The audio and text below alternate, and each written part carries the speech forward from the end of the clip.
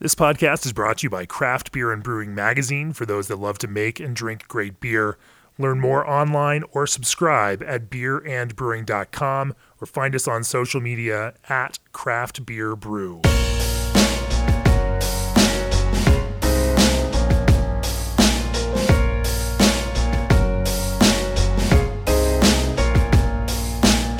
Welcome to the Craft Beer and Brewing Podcast. I'm your host, co-founder, and editorial director of Craft Beer and Brewing Magazine, Jamie Bogner. My guest on the podcast today is VP of Operations for Bell's Brewery, John Mallett. Welcome to the podcast, John. I'm super happy to be here with you. I'm glad we could make this work. We're here. Actually, this is the fourth podcast in our history. We're 118 episodes in. This is the fourth one we've recorded here at the office. Oh, really? All right. Yes. Well, now I'm feeling even more specialer. Yes, you are. I've missed you for the last year or two when we haven't done our retreats here in Colorado. We haven't gotten to spend some time together. I did see you last weekend up at the Big Beers, festival in Breckenridge. But yeah, glad to have you here right here in Fort Collins, en route out to Portland, Oregon for the Hops Conference next week. Yeah, looking forward to meeting with all those hop growers, brokers, merchants, researchers. I mean, it gets pretty hoppy. I think by the time this airs, that will have actually already happened, but only by a couple of days. We're gonna talk about a whole bunch of stuff on this podcast. Obviously, John's written the book on malt, so we're gonna talk about malt. We're gonna talk about craft malt. He's also built a very specific brewing system for Bell's that I can't wait to talk about a little bit more. It is one of the weirdest, biggest, craziest production brew systems that I have ever heard about. He's going to walk us through why he has built it that way to brew the kind of beer that they brew,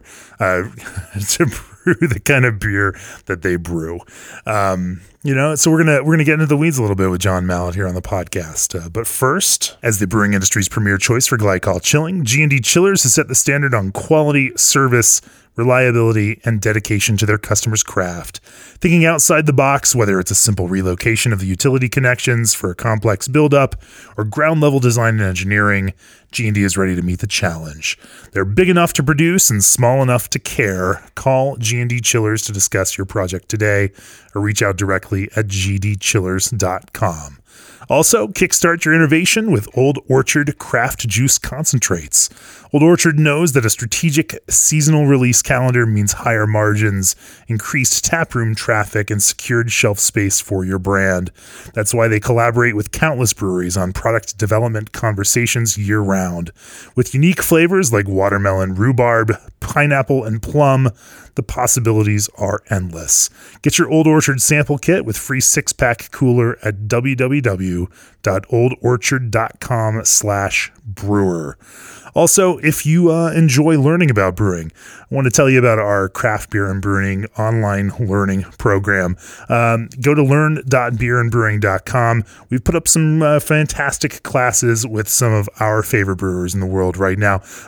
Most recently, Corey King of Side Project Brewing, teaching a class on brewing barrel-aged stouts. That's learn.beerandbrewing.com.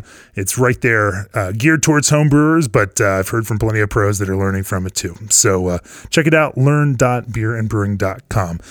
John Mallett, thanks for joining us right here in Fort Collins at our Craft Beer and Brewing office. It's a pleasure to be here. Ripping in, ripping through, ripping out. Let's talk a little bit about your history through brewing. That's kind of where we get this thing started off with. Walk me in 2 minutes through your arc of brewing history. Sure. So, like many people, I was very interested in beer in college, and I was living with a bunch of food and beverage professionals in Boston, and this is about the time when small brewing first started getting going, probably about 86 or so. And I found out, I was sort of cooking my way through college, and I found out that Commonwealth Brewery, which is now long since defunct, right down by the Boston Garden there, would hire from within. And so I went and I got a job in the kitchen, and soon after I got an opportunity to work in the brewery, and took a big pay cut to do so, but got in there. And then very quickly there was some staff turnover, and I found myself with Steve Slesser running the brewery. We were in there for only a couple months, and I mean, it was a shit show, as they say. I made some fantastic Flanders Red. Unfortunately, we were supposed to be brewing in British styles, and Sure, look at that pellicle. So I did that for a number of years, and then I went off to Siebel. And when I got done with Siebel, I went on to Washington, D.C. area, Old Dominion Brewing. Kind of ran that program, grew it up fairly quickly, and we had some fantastic brewers that went through that program and are still very active in the industry today. And then I decided I'd start a company, and I went in a direction that I started building breweries. So designing and building breweries. I had a fantastic fabricator partner in Ohio. We had a equipment shop out there that employed a bunch of people, put in breweries and did brewery capital projects and could have reformed that business a little bit. And in the end, I worked on everything from building a 1 million barrel Yuengling, oldest brewery in the country, onto a never heard of them. Yeah. Onto a incredibly automated, very small scale, like basically brewed less than a keg of beer, but was measured in many dollars for a large malting concern.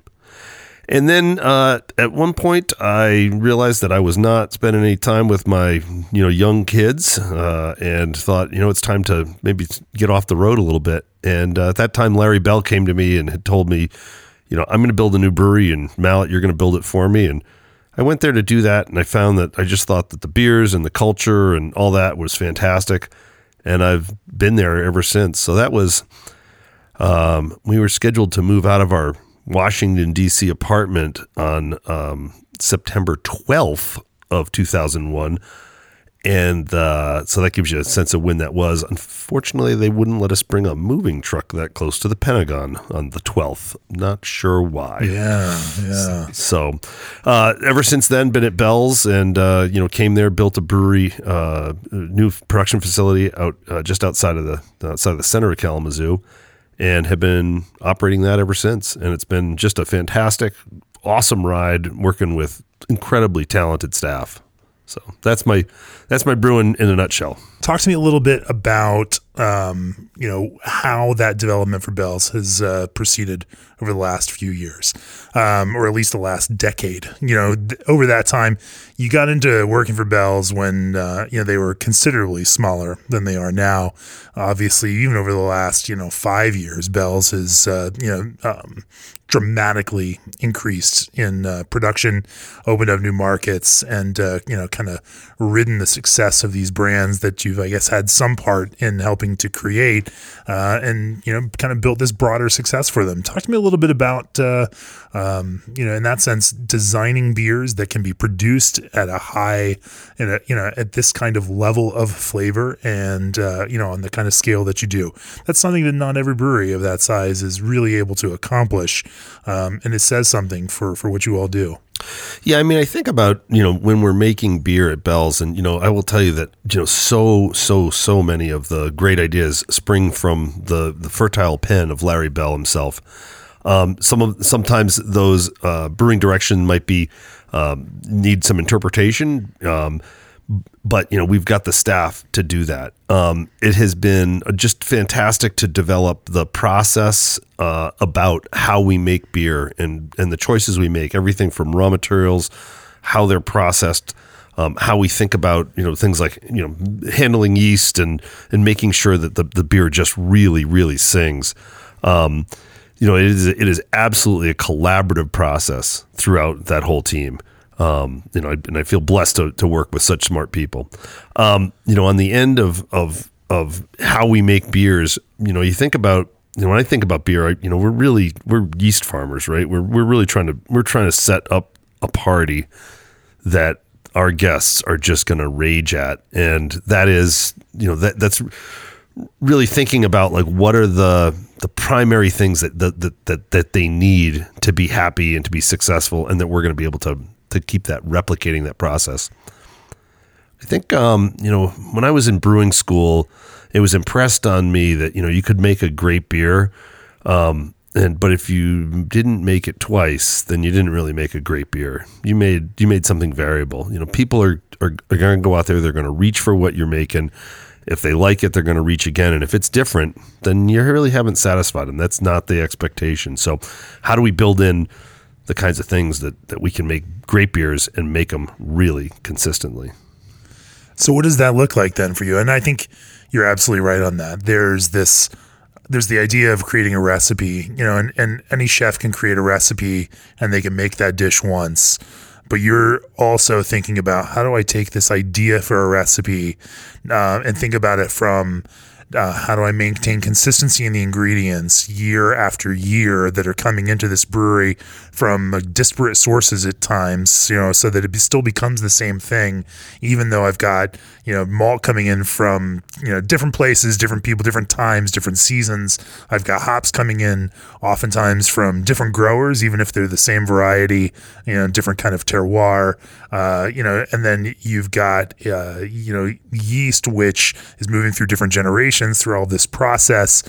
Talk to me a little bit about how that kind of maintaining consistency reflects itself in how you develop these beer brands themselves.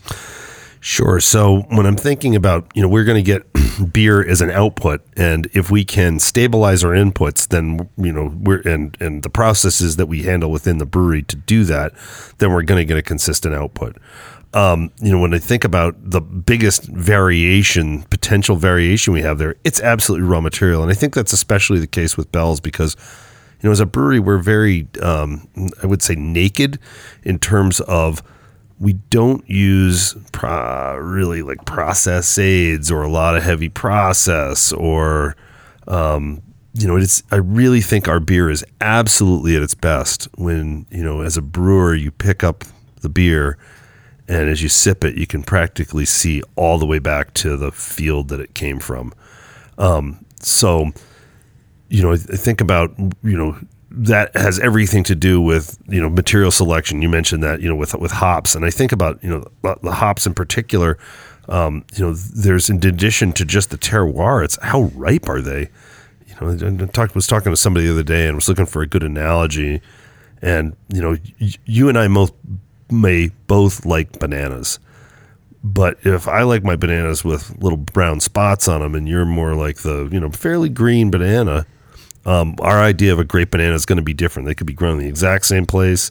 And, eventually, my banana was your favorite before. And the banana you're eating now is going to be one that I like later. So selecting those pieces are really important. I think also about, on the malt side, it's really about understanding like function of malt, and how the individual variety expresses, like what some of those analytical measures that are in there are, and then how that expresses and how you get out what you need as a brewer.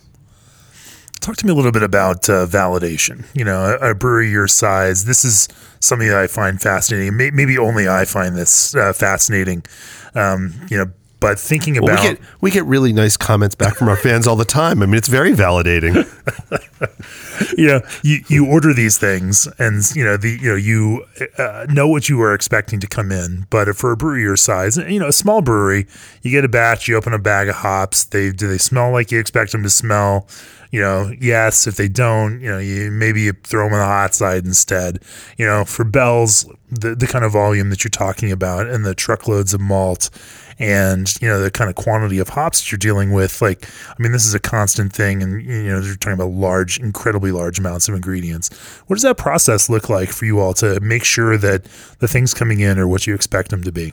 Yeah. So I think about, if you're thinking I'm going to talk about Centennial for a minute because it's, my favorite hop. It's the only hop that's in Two Hearted. It's one that we spend a lot of time with. It's the only hop in Two Hearted, huh? Yeah, absolutely. Okay. If there's a different hop in the beer than Centennial, then it is not Two Hearted, and it would it would either kiss the sewer or become a new product. So, what kind of Centennial is there? Is there a specific picking window for this? Is there a specific terroir that you have idealized for it? Yeah, so our program, I feel so incredibly fortunate that we have the ability to have the program that we have. I will tell you that I think we were looking at some numbers the other day, and I think that we were purchasing and putting into our beers about 10% of the global supply of Centennial. So I kind of think about when I'm thinking about Cascade, I'm thinking about Ken Grossman and the awesome team at Sierra Nevada, and they sort of really know that hop, and hopefully we do the same with Centennial. How we manage it. We use a variety of both merchants. So those are larger concerns that are going out and buying hops and, kind of managing that. You think your Haas's and your Steiners and your Hop Union. And then we also do some smaller grower direct stuff, and that's not as large, but we think it's important to have those touches. When we're out there, we are looking for a picking window. It's usually a little bit on the earlier side.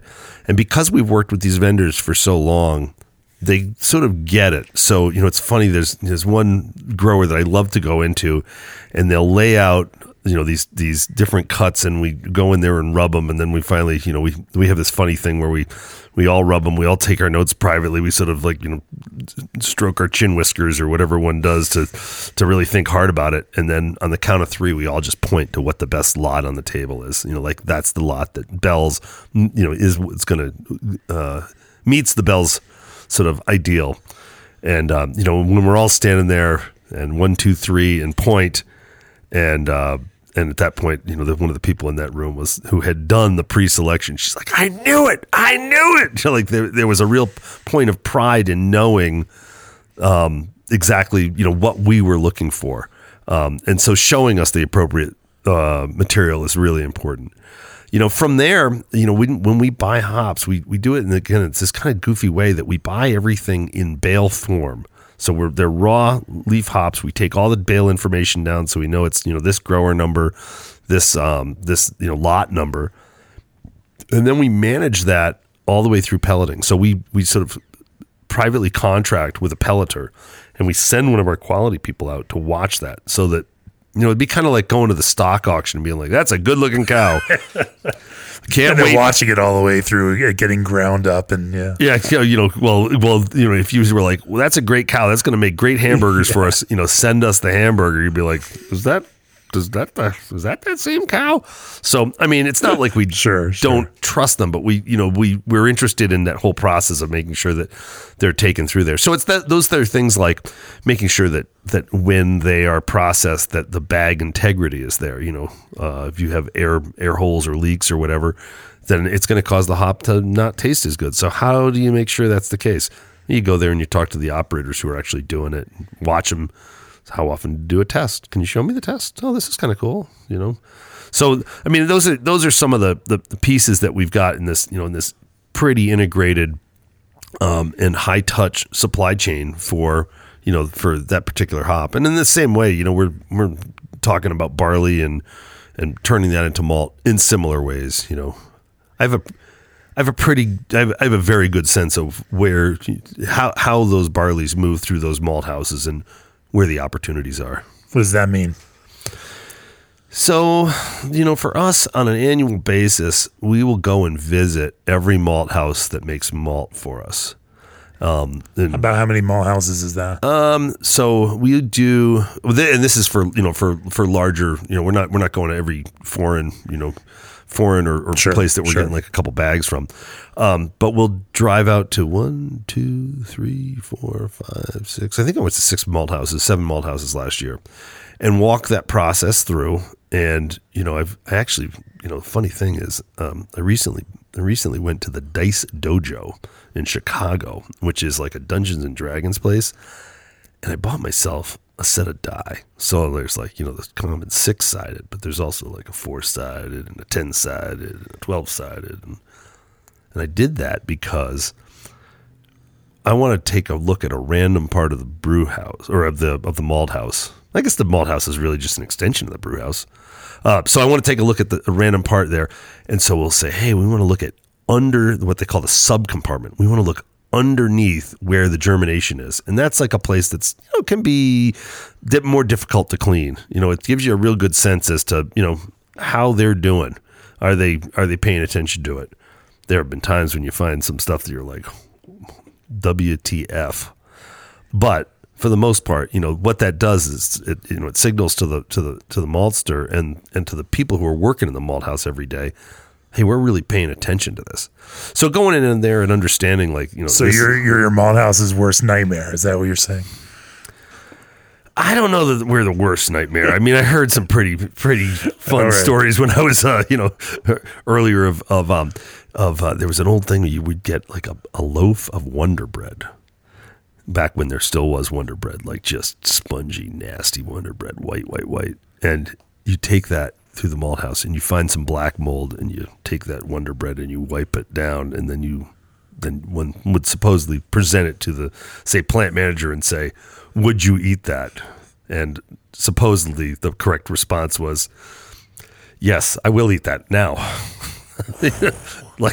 So, that's, is sanitation being paid attention to? Yeah, absolutely. So, those are the kinds of things we want to look at. You don't want nasty stuff going on. And, again, with the you guys are making, there's the food safety aspect to what beer makers are making is there, and it is important. Obviously, alcohol will generally kill that, and at the end thing, it's not going to be a toxic thing. But having said that, if you start cleaner, then you can end, in a place that you're much more happy with. And that's certainly not the kind of stuff you want in your process along the way.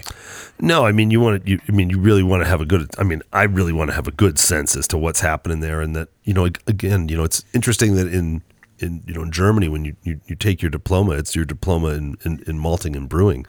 They are all just one process.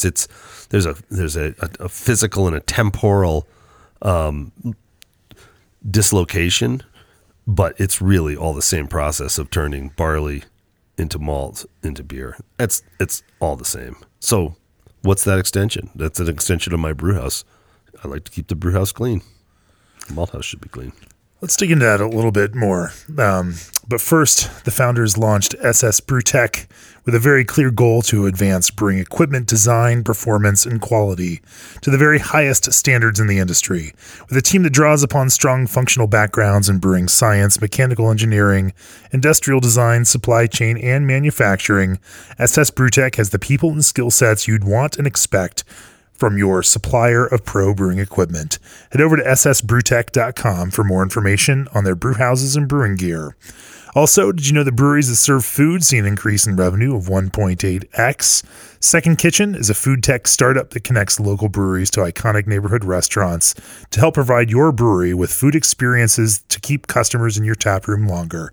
Second Kitchen provides the technology, support, custom menus, and more, all at no cost to your brewery.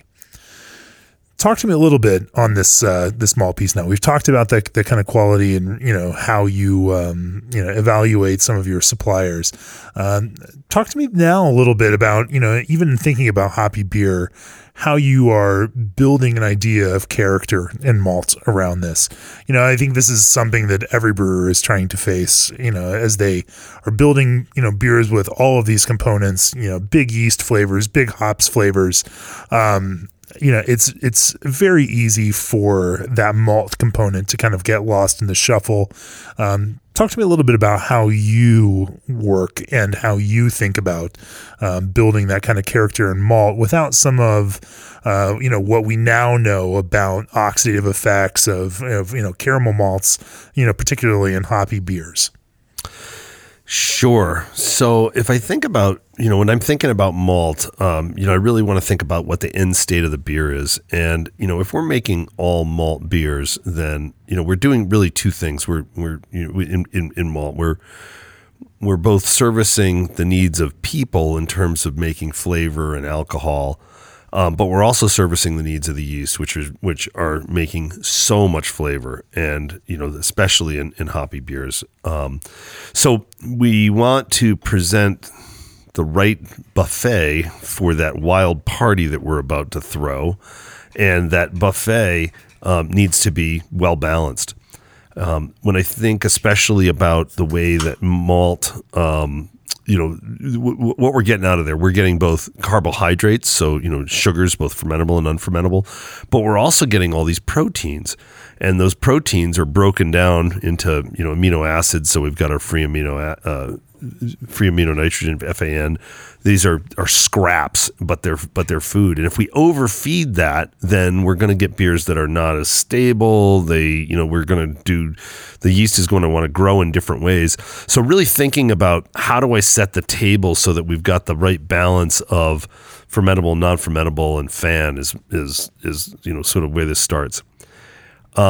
Interestingly, I did some work a while ago where I was looking into malt specifications. And if you look at, like, say, Belgian malt specifications, there are all malt brewers over there that are making these beers that, have got very, very low protein levels. And when the barley's grown, the barley grows and it puts on both carbohydrates and also proteins. And then as we go through the malting process, some of those proteins are broken down into the free amino nitrogen, so the FAN that carries through to beer. So we could end up with a barley that's got a moderate level of protein, but when it's fully modified, when that malt is fully gone to expression, a greater or lesser percentage of it is actually going into solution. And one of the tale of two barleys is that you could have something where you've got a fairly high amount of protein to start with, and a higher percentage of it that goes into that free state. So at that point, you're like high and high. Or you could have something that's lower and has got the lower percentage.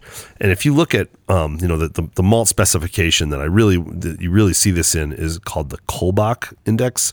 And that Kolbach is soluble protein over total protein. And it can range anywhere from, say, 37, 38% on up to the mid 50s. American brewers have, over time, as we made these adjunct lager beers, very big, they've gone towards greater and greater levels of FAN. That FAN level is also corresponds with a higher level of enzymatic activity as well. So if you were looking to drive a mash that had a high percentage of another, an adjunct carbohydrate, that you're going to have enough enzyme in there to fully convert these other extract sources. And in the end, if it's a 50% adjunct, you could have 200% of the FAN, and it would be the same as if you had that all malt beer at that lower Kolbach or lower FAN level with the European malts. So trying to get the mix together of what we're looking for is important to get to get that beer in balance, and that has everything to do with barley variety. Those barley varieties do have different levels of Kolbach when they're fully modified, and so understanding what the variety you're buying or what the maltster is giving you is important. And oftentimes there's a blend, but to be able to read a malt analysis and to see like how this malt's going to perform in the brew house, it's absolutely critical. The analogy I use for this is, I'll ask the faithful listener, I have a 60-pound dog. Is she overweight? And your next question is sure. It's like, what's so if you're looking at this malt spec and you're like, is this Kolbach okay? Well, what's the variety? 60-pound Pomeranian, not so good. These are, we start talking about such strange and small numbers, when we start talking about, that it for normal brewers, that becomes a hard thing to wrap heads around. Like, you're also talking about differing levels of efficiency depending on how you're brewing and, what format you're approaching this through. It's almost too much math, for some normal folks. Is there a way that you can kind of simplify the thinking around this? Well, I think that, if I was operating, as a fairly small brewery, and, it's clearly you're not going to, march up to your malt supplier and say, here's the blend that you need to provide to me. But just having that conversation about, how sort of how hot or how, modified that malt is, or what it should look like. And most importantly, even like, what's the blend? I mean, are you You're saying blend of barley varieties in any kind of batch they might deliver to you. Sure. Yeah, it might be some Conlon, some Metcalf, some whatever, all coming together there. So if that's changing, that's important. And again, you don't need to control it, but you just need to understand, like, is there a change? What's happening? In a crop year. You think about a crop year where we've got. Are you saying, John, it's not just all like two-row pale barley, and that there's all of this other variety within everything that everyone is getting? It's like white people; they're all the same. That's true. White people are all the same. Yes, you and me, brother. Yeah.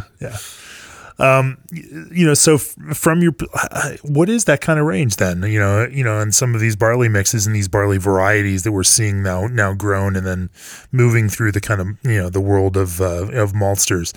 What does that look like? And from your perspective, having dived in deep on this kind of thing. Yeah, so I think that I think the largest place that we ever see this is when we start utilizing continental and English varietals. And, if you think about how much adjunct beer is brewed in Germany under the Reinheitsgebot, right? So those barleys are set up to be different. You think about an older variety, something like Barca or something like this. These barleys are different than, this supercharged enzyme machine coming out of, the Canadian prairies. Right. And I think about those varieties, and I hesitate to call something like Maris Otter old because Maris and I are about the same age, but so that modern variety called Maris Otter still in your prime, absolutely. So these barleys are fundamentally different, So I think as any brewer who has played it all, and this is by far most brewers have played it all with different barley varieties. That Maris Otter handles differently than, your X, Y, or Z modern American malt. In what way? Well, I think that the Maris Otter, I think in a couple ways. The first way that I think you see that is that the Maris Otter just tends to be handled differently over there. They are killing it for more flavor. They're allowing that flavor to come up. They're not looking to make something that, makes water look dark, right? So therefore, color and flavor are inexorably linked. So number one, if we're buying Maris Otter, we're seeing something that is, got more color and more flavor to it. It also has, I think about the modification, allowing that malt to maybe it modifies out just a little bit differently, a little bit more, when it's fully ready, and therefore it just tends to release extract easily. It's a super easy barley to brew with. The problem with it is that it's expensive. And the reason why it's expensive is it's an older variety and it doesn't have the, for the farmer, if they're farming a hectare of land, they're just not going to get as much out, physically the mass is not going to come out. So as we as a brewer make that choice and decision, it's a great choice and decision, but it's going to cost a little more. And that's important to know. So we're going to, we see, I think that these varieties, we see some different flavors. Could we look to a modern variety that maybe has been bred now, swinging back towards optimization for all malt use and to build some flavors that are similar? Yeah, absolutely. Are there some of those that are out there on the market right now, and barley varieties now being developed and grown in the U.S. that you find offer some of those flavor opportunities at, say, a higher yield per acre that allows for the agronomics of the whole piece to be more attractive to maltsters, and result in a better aggressive price for you all as a brewer? Yeah, I think about some of the varieties that are being played with right now. You think about the great work that Pat Hayes out of Oregon State University has been doing with things like Full Pint. These are barleys that are bred much more for flavor, and they're utilizing some of that genetic stock. I will tell you that, you wish you could flip the switch and say, like, here's where we're going and let's get it there tomorrow. The process of developing, assessing, commercializing, and getting up to appreciable volume for a given barley variety is every bit of 10 years and maybe a little bit more. So it's a big battleship to turn. It's slow moving, but it's definitely moving. I look at some of the other varieties that are being brought over right now, things like, from Europe, things like I've always been a big proponent of Purpino. Violetta, I think, has some pretty interesting stuff happening with it. Let's talk a little bit about craft malt. I mean, I know this is something that is on the mind of quite a few craft brewers. The idea of brewing with malt that is at least regionally grown or locally grown helps tell this story of craft beer in terms of local ingredients, and it speaks to them. Obviously the challenge in that is, depending on where you are in this country, is building, finding these varieties that work on that kind of agronomic level, that make sense for the farmers, that can yield enough, that also produce flavor, that also then, convert in a brew house. I mean, it's a whole bunch of factors that have to align to help to make this kind of thing work. Talk to me a little bit about, from your perspective, how that is going in America right now. There's such interesting stuff happening there. I do think that hyper regionalism, being able to say like all these materials for this beer came from this, defined locus, is fantastic. There are certainly challenges there. I think back, Michigan was a really big barley growing state at one point, and then that, by and large just left. At Bell's, we bought a barley farm. I don't know, was it every bit dozen years plus ago, and we ran that for many years, and we found out a couple things. One that you bought a barley farm. Oh yeah. Yeah. Is that like a Matt Damon movie? Like we bought that's we bought a zoo. Never mind. Yeah. And we, the things that we found out are one that we're not very good farmers and that nature is fickle, and so as we would take and manage this, and we had, I'm sure the Matt Damon film was probably an uproarious cavalcade of mistakes, and I think we had all of that and more. You name it. It was, but and then you take that, and then you have that focus of then turning that raw material barley into malt, and that's a whole different challenge. Michigan, we've got some really cool stuff happening right now. You go up in the Traverse City area, there's a couple malt houses up there that are doing some pretty interesting stuff. Allison Babb out at Empire, she's got this little salad in box, and it's really kind of lovely to see all this. And making pretty interesting malts. Now, do the malts look different than they do if they were coming from, the high dry areas of Idaho? Absolutely.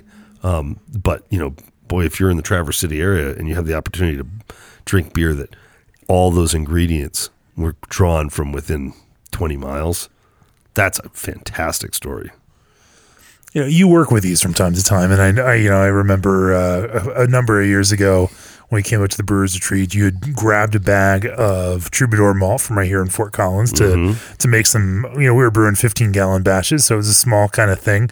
But you kind of walked through that process of kind of tasting and trying to understand this malt. For brewers that want to kind of play in this field, what should their process look like as they are evaluating these malts and moving beyond just that spec sheet and trying to figure out what this is going to do in their beer?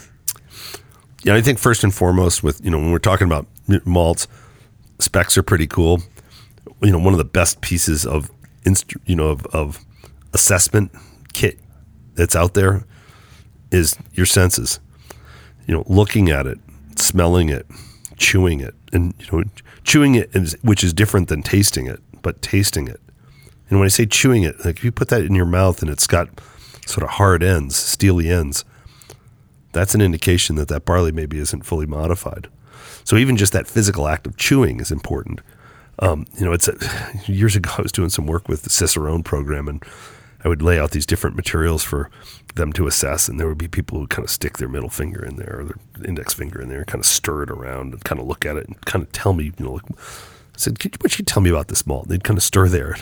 all I wanted to do was just put it in your mouth, chew it, man, come on. It's all there.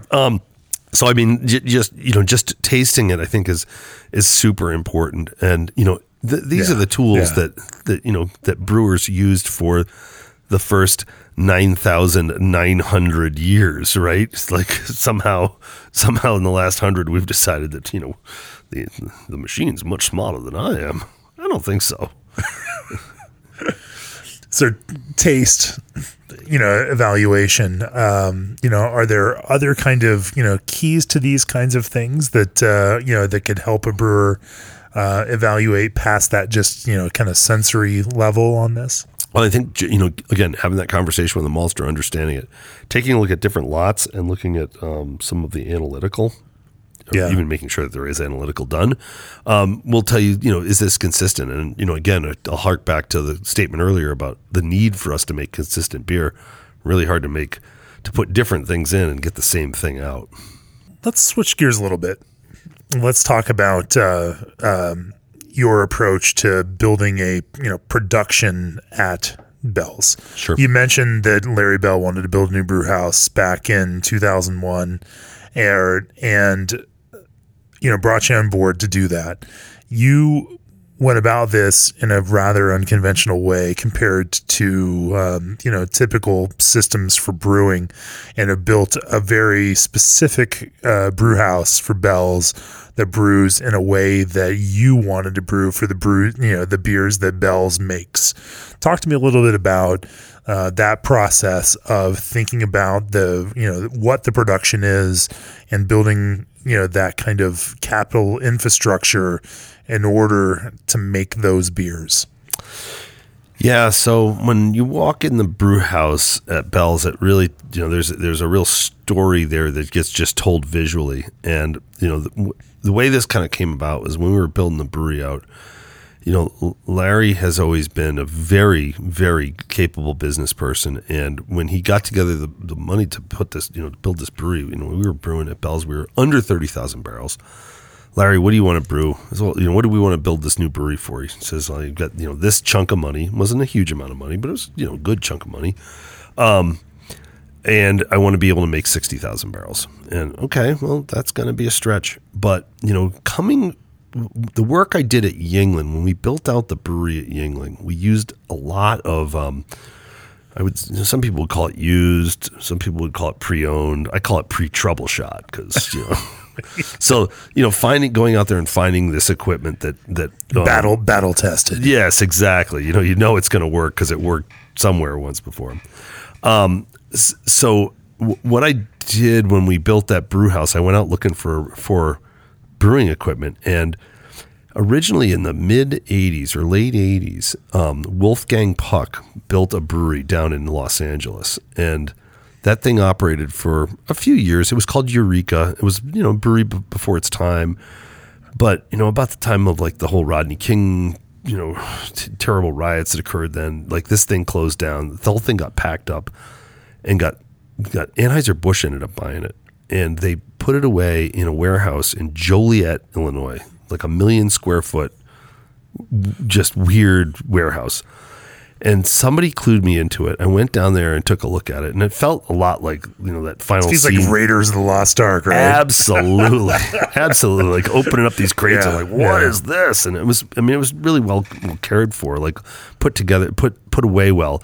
And it was a Steinecker brew house, which was, at the time there was only a couple of them. Man. The other one was Red Hook had the mate to this thing. So, bought this brew house for a very fair price, and then proceeded to put it together. It was a 3-vessel system. It had a mash tun, a mash conversion vessel. It had a lauter tub, and then it had a kettle whirlpool. And so we installed it. But when we installed it, like I knew I wanted to build out. I'd done some work. I published a technical paper in the Master Brewers back in, mid 90s maybe, about how you design breweries for expansion possibilities, and use some of those principles for putting it in. So, we were ready to go. Like when it was time to grow, we had the space, the physical space to do it. So, what did we put in? The next piece of equipment that we put in was a whirlpool. Right now when we first started up, I want to say it was something like 4 hours and 4.5 hours, something like that, between brews to get this through. And I had 3 brewers, each working first, second, third shift, and was time to make more beer. So we put a whirlpool in, and we cut the cycle time, and then oh, you know what? Maybe we put in another vessel. And we ended up with the system as it eventually was dressed out. ended up with, all the milling equipment, mash conversion vessel. The mash conversion vessel would send it to either the east or the west lauter tub. That lauter tub would then go to a holding vessel, like a little, it was not a pre-run tank per se, but, kind of pre-run tank, just to make up some extra time. Then it would flow into a heating kettle. In that heating kettle, we'd get the wort up to temperature. And that had a very unique boiling system.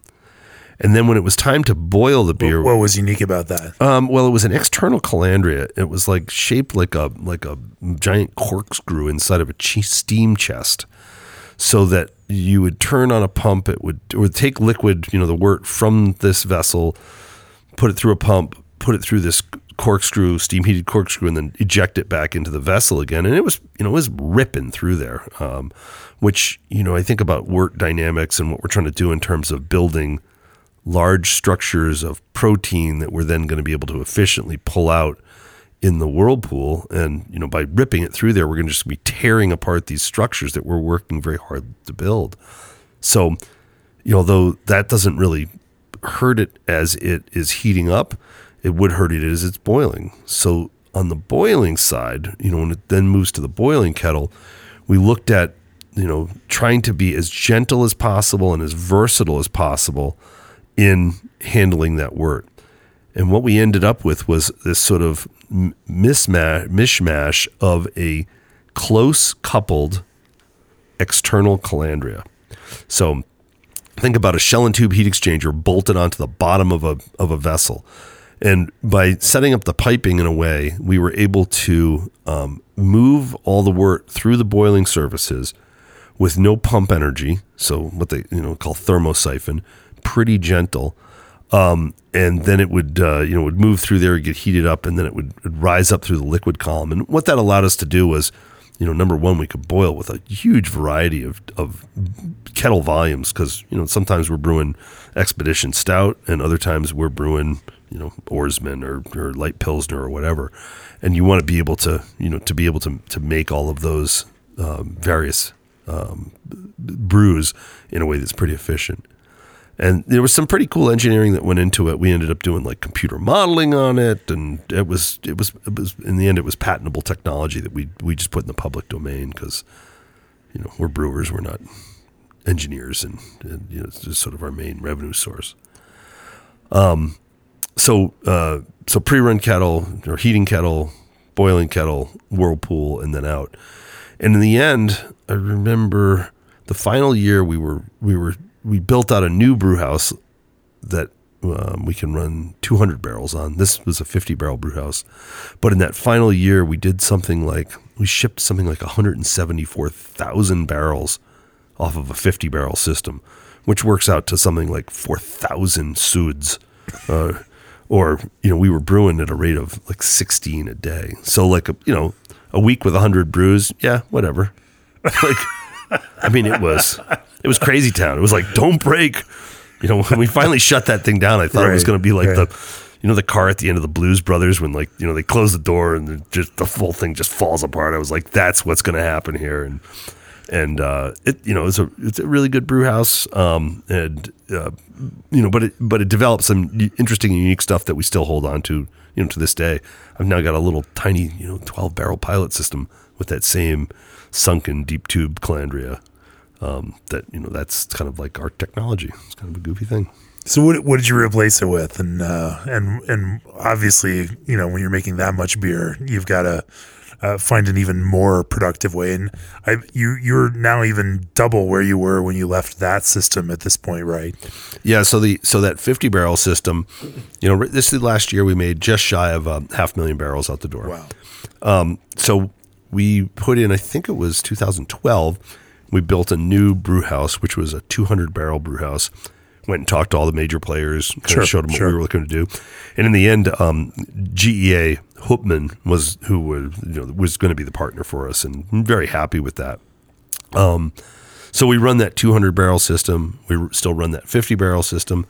And those differ by a factor of 4. And when we put in a new pilot system last year, or 2018, I guess, we put it in as a quarter of the size of the 50 barrel. So we've got the ability to like scale up by multiplying by fingers, by 4.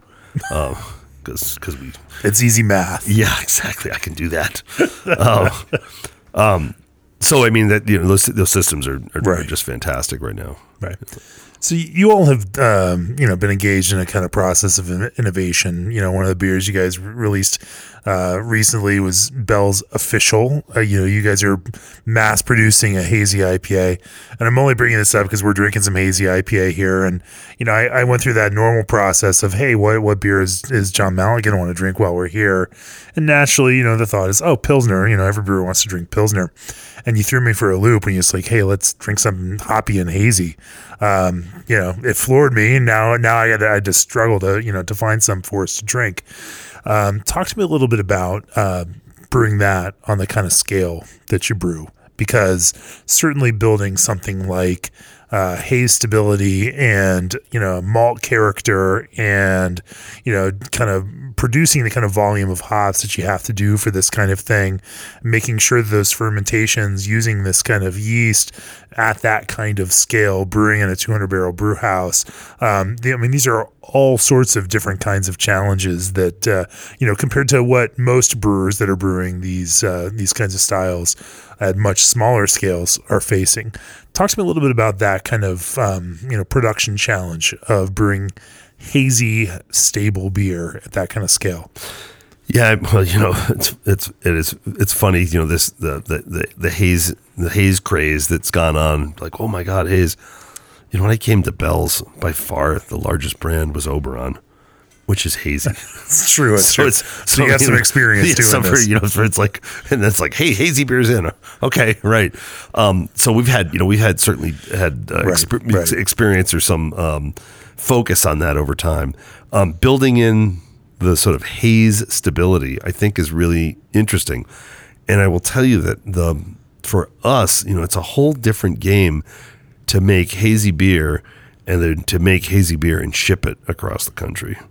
Because, how is it moving through the marketplace? How do you assure that? And that's an important part because, eventually, until we find the anti-gravity disc to cement on the bottom of every package, these are physical forces. Yeah. I think that the haze thing, I come from my lineage is about technical professors. So, university professors of chemistry, of biochemistry, of biology, of chemical engineering. Like this was the family business. And my grandfather, who was like sort of a huge expert on sugar crystallization, was a physical chemist. And physical chemistry has to do with things like stuff settling out of solution.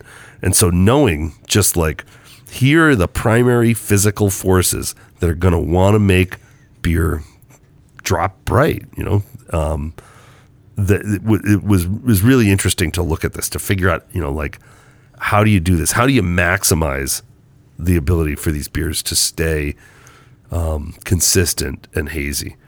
I will tell you that our lab team, which includes, some PhDs, there were a lot of people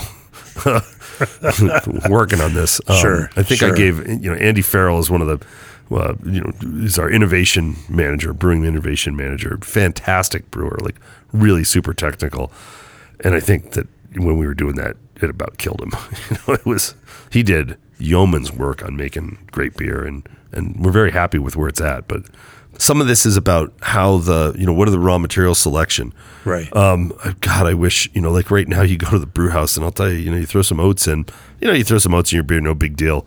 Well, doing that at like brew after brew after brew at the 200 barrel scale, like you got, like we care about our brewers, and it's like, how do we do this in a way that we're not just killing them, opening bags and dumping oats in or whatever else, that's even that becomes a bit of a challenge. Sure. So what do you solve for that? What? Do you have a... Huh? And this What are you talking This is about? where John Malick gets cagey and avoids the question. Yeah, I mean, we did. I mean, Sure. I mean, everything. There's a whole host of things that are out there. I think that some of the work that I think has been really important for us has been looking at like some of the stuff like John Paul May. Okay. Has done, and this is about the small elements in hops that are getting into beer and how they're staying in there, and how do you maximize that. So I think that there's some clues certainly there. Talking to, it's funny. Again, we make wheat beer that's hazy, and it's not, it's a different wheat beer than the German Weizen beer. If you talk to the Germans, they know how to make hazy Weizen beer. A lot of those beers are not, they're Hefeweizens, but they might not have, the yeast is not what causes the haze. It's protein. One of the ways they do it is through this thing called protein cracking, which is they would send a beer with, some protein in it, certainly, through a heat exchanger, through a flash pasteurizer, and just, kind of nuke it. And it will cause a permanent haze. Now, that's a great idea, except for the fact that, if you're making hazy hoppy beers, and that haze is an indicator, visual indicator for the beer lover that the beer is going to be hoppy, and that's the kind of thing that just destroys hop flavor. So, looking at that, looking at all kinds of, I'll tell you, at one point I went down and talked to people who make stuff like rum chata, which is, again, you look at rum chata, and I've never drank it. I've seen people drink it, but I don't want to drink it. And that stuff has got this milky opalescence. Milk, right? So these are, milk has got suspension in it that allows it to be hazy. These are all some of the same physical forces, but what they're acting on are different. So again, I'm being a little, I'm not giving away everything, but I'll tell you, it was quite a journey. No, I imagine it was. Talk to me a little bit about that, the malt components in these beers, if you will. I'm curious about that. I think, we focus on hops varieties a lot. We focus on, how many times you're dry hopping and what kind of dry hopping loads. We're talking about, and I imagine you probably see it too with the way that you dry hop these beers, a little bit of that hops creep and, some additional re-fermentation with the enzymatic activity from those kinds of hops. But I would love to hear from your perspective, like how you build a malt base for some of these hazy beers, and then how you deal with some of these other, production concerns that come with these beers. Yeah. So on the malt base, I think it's some of these other adjuncts are very important to put in there. Beer by itself wants to clear. A barley beer wants to clear. I mean, that's the reason why Germans lagered beer, right? Because it got clear and beautiful. So the other components, whether that is oats or other cereal grains that are in there, that's important. I think the yeast is important. We see some pretty interesting stuff with that. Are you all public about what yeast you use in this? No. Oh, okay. We play around a little bit. All right. Are you using what people might suspect you would use? No, you're not. No. Okay. No. How's that for double confusing, right? I'm just going to keep telling you no. Okay. And then what else was I going to say? So no London L3 or Conan on this one. So then the hops are getting the hops in, that's important. How you handle the beer, getting it getting it into package, because again, once it's sitting in that tank, what does that sequence look like? And we aggressively manage that. I mean, we're pretty good with managing the process timelines, because time is a variable for like things like Two Hearted. So again, managing that, absolutely very important in terms of getting it out there in a stable way. So We still didn't talk about malt character in that whole beer. Well, what's your goal for malt character in the hazy beer? Well, I mean, if you had a beer that was just, was all hop, any beer that's all hop is kind of bland and boring to me. You need something to play with there. You need. I really think the beer doesn't really come together until you've got, right water chemistry, great yeast expression and consistent great yeast expression. And then the malt sitting behind those hops. We've all steeped hops in water, and you taste that, and you're like, time for the rotary tongue scraper to reset the old palate. Sure. And so, malt is, as was said, 100 years plus ago, malt is the soul of beer. I mean, malt is where all of your body, your foam, your alcohol, like all of these CO2, all of these things that define beer come from malt. It may not be the flashy one, but it's absolutely imperative to have it. And if you have something on a malt that's pretty bland in flavor or overly aggressive in enzymatic activity, then I just don't see that the beer is going to be good, and especially in these hazy beers. Yeah. In the broader world of craft beer, in the broader world of craft brewing, what excites you these days? What is, making your spidey sense tingle, and, what kind of keeps you moving forward and pushing through this? You've been in this game a long time. You've seen a lot of phases of this. Certainly you have every right to be jaded by it, but you're clearly not. What is it that, kind of keeps you interested, intrigued, and keeps you going back at this day after day? I just look at the beers that continue to come out. There's a huge variety and range, and, you think about, 5 years ago, if you had talked to me about some unknown yeast from Norway, right? I'd be like, what? Quake.